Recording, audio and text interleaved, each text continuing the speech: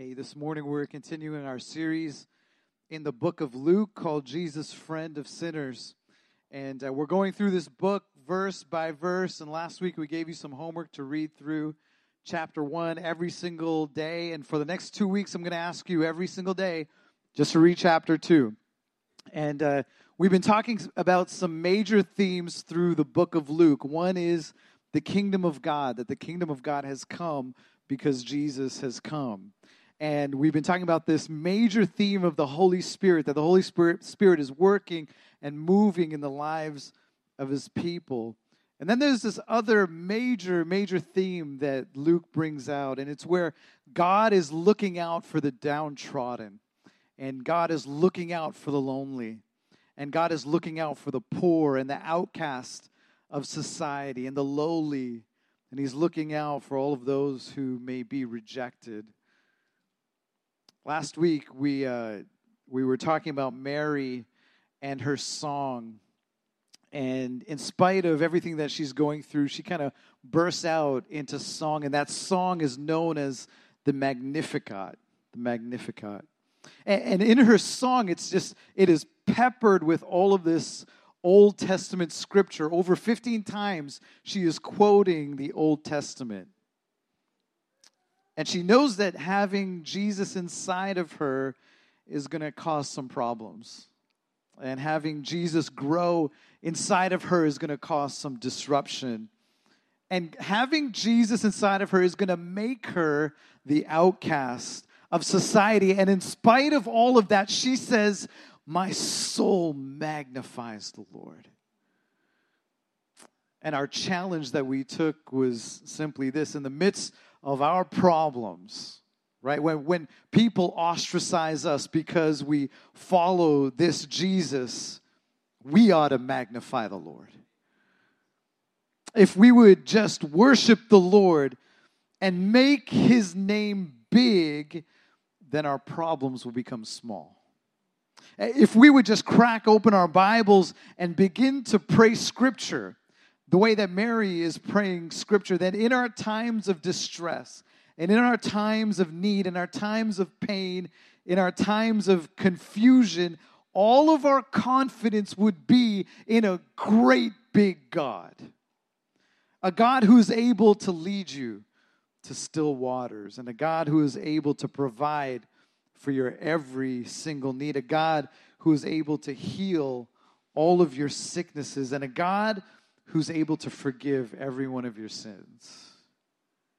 See, when we begin to magnify the name of the Lord, we're saying that there is no one and there is nothing that is bigger than our God. When we magnify the name of the Lord, no matter what our problem is, no matter what our situation is, we're declaring that there is nothing too difficult for our God. So if you have your Bibles this morning, would you turn with me back to Luke chapter 1? And we're going to be looking at verses 57 through 80. Luke chapter 1, 57 to 80.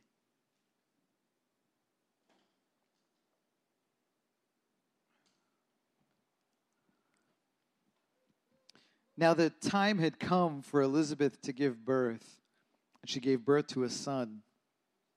And her neighbors and her relatives heard that the Lord had displayed his great mercy toward her, and they were rejoicing with her. And it happened that on the 8th day they came to circumcise the child, and they were going to call him Zacharias after his father. But his mother answered and said, "No, his name should be called John." And they said to her, "There's no one among your relatives who is called by that name." And they made signs to his father as to what he wanted him called. And he asked for a tablet and wrote, "His name is John." And they were astonished. And at once his mouth was open and his tongue was loosed, and he began to speak in praise of God. And fear came on all those living around them, and all these matters were being talked about in all of the hill country of Judea. All who heard them kept them in mind, saying, "What will this child turn out to be?" For the hand of the Lord was certainly with him. And his father Zacharias was filled with the Holy Spirit. If you want to underline that, that's one of our major themes here. his father was filled with the Holy Spirit and prophesied, saying, Blessed be the Lord God of Israel. We're just going to stop right there for a second. Mary's song and her prayer is called the Magnificat. And now Zacharias is here, and his prayer is actually called the Benedictus, because of the word that he begins with, and he says, Blessed be the Lord. But it's actually a benediction. And just like Mary's prayer was peppered with scripture, so is Zacharias' prayer.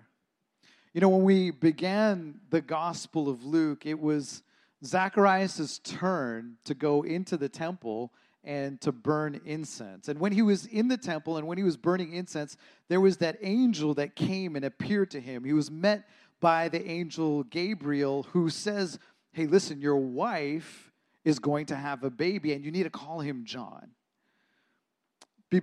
But because of their age, Zacharias doesn't believe the angel, right? And he says, come on, how is that even possible? We're so old, there's no way.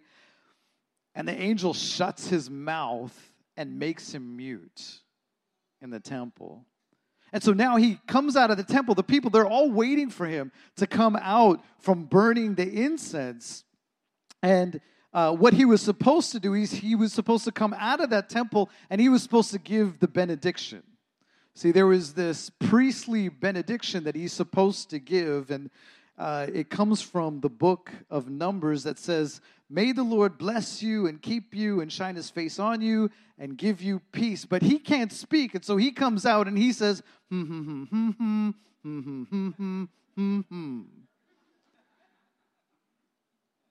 for 9 months, he can't speak. And now Elizabeth gives birth. And when the people say, hey, what should we call him? He says, he writes down, his name is John, and immediately his muteness is healed. He's filled with the Holy Spirit, and he goes into this fresh word of blessing. He goes into his benediction 9 months later from leaving the temple. And here it is, starting in verse 68. He says, Blessed be the Lord God of Israel. Blessed be the Lord God of Israel, for he has visited us and accomplished redemption for his people.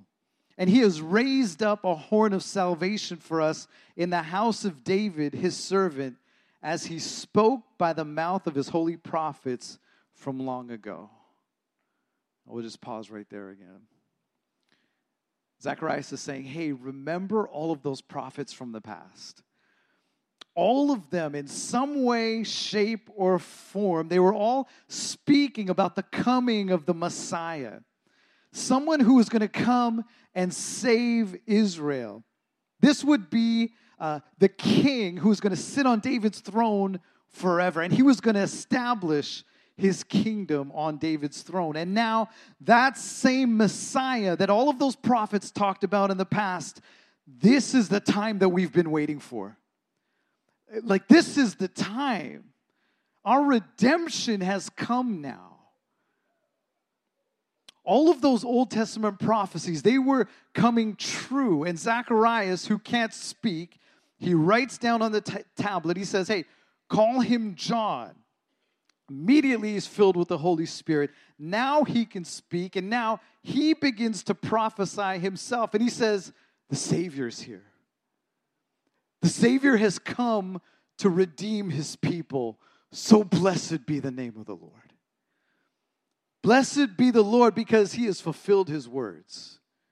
He has fulfilled all of those things that all of the prophets have been talking about in the past. The Savior is here, and the Savior is coming to redeem his people.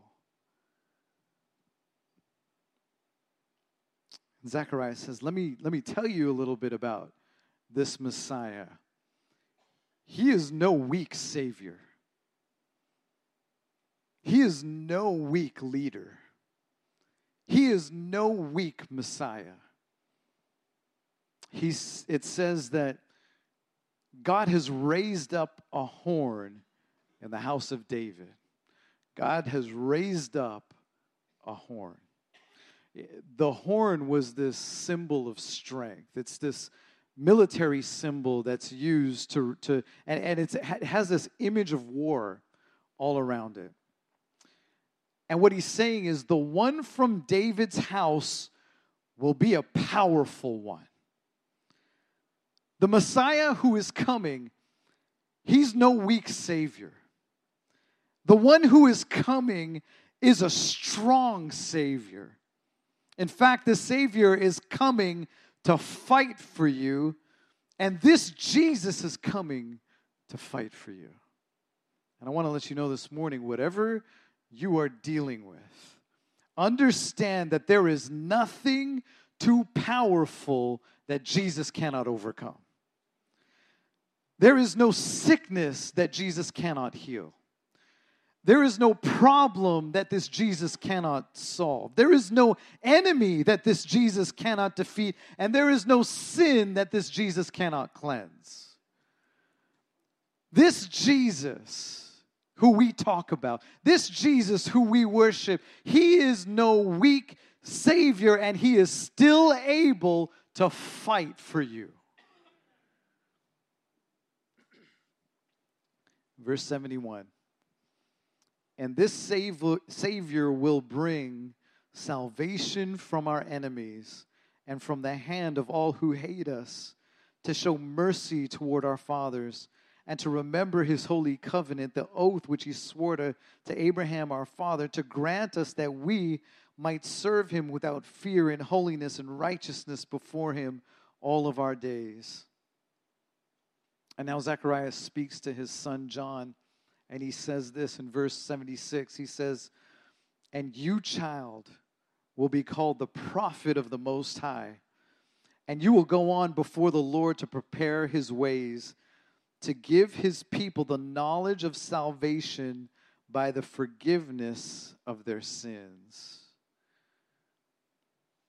He says, you'll go on before people, and you're going to let them know about this Jesus. You're going to let them know about this Savior. You're going to let them know about this Messiah. You're going to let them know of the knowledge of salvation that comes by the redemption of sins. You're going to let them know that there is somebody who's coming who's going to forgive all of your sins. He's going to come, and you will have the knowledge of salvation by the redemption of your sins.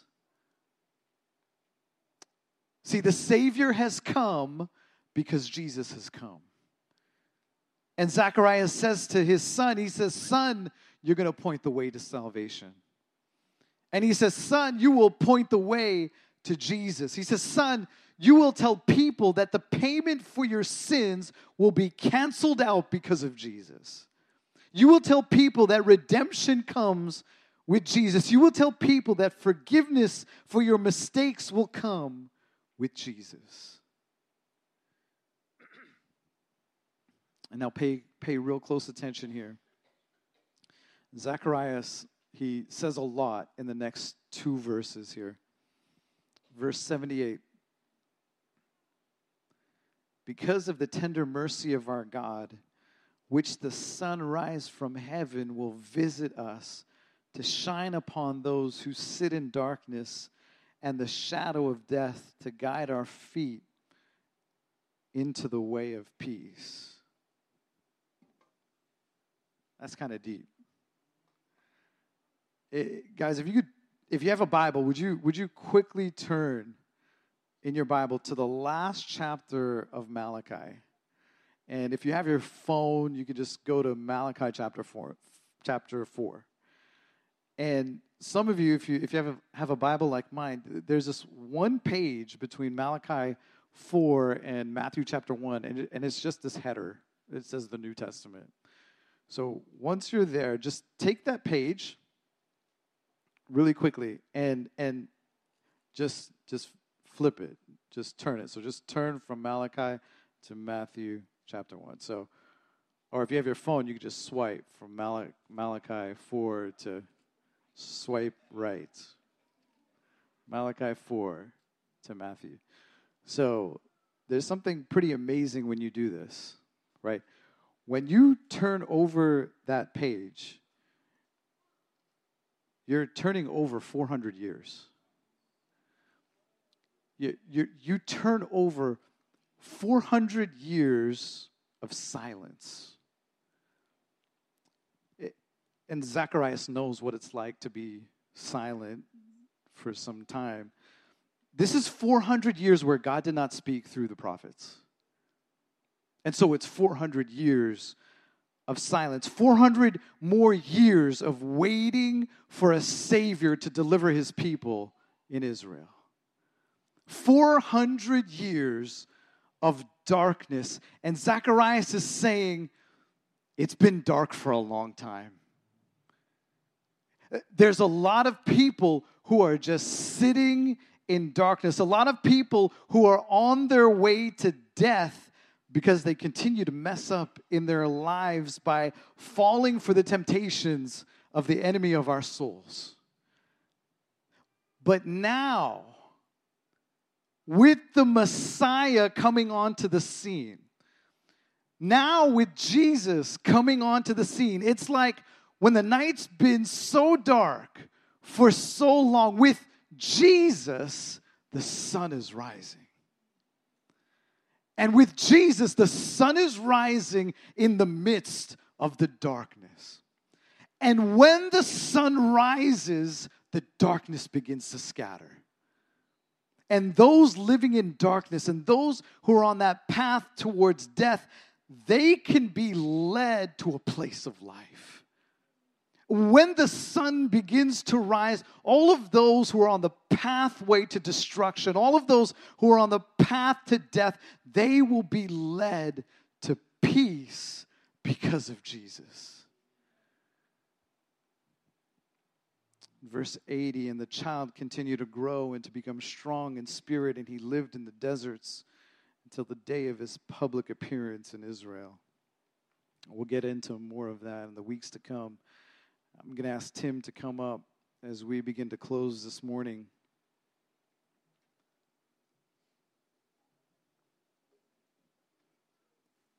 Zacharias says, "Blessed be the Lord, because the Messiah is here." And the Messiah, this Savior, he comes in strength, and he comes like the morning sun scattering the darkness. And with the coming of the Messiah, redemption is here. Redemption is here. You know, in Scripture, redeem means to buy out. In the Old Testament, a creditor can come and take your field if you owed him some money. But your family can pool their funds together and they could redeem or they can buy back that property. In the New Testament, they would use the word redeem when somebody purchased the freedom of a slave. If you were a slave, there would be a price for your freedom. That was the ransom price that was on your head. And someone could come along and they can pay your ransom and they could buy you your freedom. That person would be your redeemer because they paid for your redemption and they bought your freedom. Zacharias says, "Blessed be the Lord, for redemption has come. And my son will point to Jesus the Redeemer." You might be here this morning asking, what did Jesus really redeem us from? The Bible says that God has these really high standards. And we all fall short of those standards. We don't meet those standards that he has. And when you and I mess up, because we all mess up in our lives, there's a price to pay for that. There's a ransom for your freedom. And that price is death. And it is complete separation from God. But what the Bible tells us is that God so loved you. And God so loved me He didn't want you separated from him. And he wanted to do something about this problem because the price had to be paid. And so this Jesus, he comes down to pay your ransom. And he goes through humiliation for you. And he goes through rejection for you. And he goes to that whipping post for you. And he would go to that cross where he was brutally crucified. And he sheds his blood to redeem you, to purchase your freedom. And there's this old song that says, Jesus paid it all, and all to him I owe. Sin had left a crimson stain, but he washed me white as snow. And I'm wondering this morning, do we have anyone here today who knows about this redemption? I mean, like, how many of you know that you have been bought with a price this morning? How many of you know that you have been bought with the precious blood of Jesus Christ this morning? Come on, let the redeemed of the Lord say so this morning. Let the redeemed of the Lord say so. Bless the name of the Lord this morning.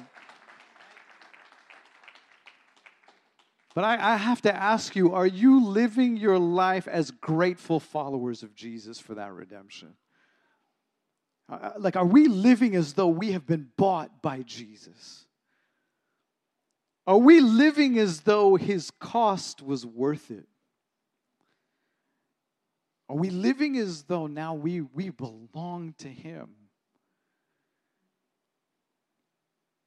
You know, in order for redemption to happen, there's this transaction that has to happen. And this is the most lopsided transaction in all of history. Jesus is willing to take our place on death row. He's willing to pay our ransom. And in exchange, he takes our pain, and he takes our hurts, and he takes our loneliness and our suffering and our guilt and our shame, and he takes our sin upon himself.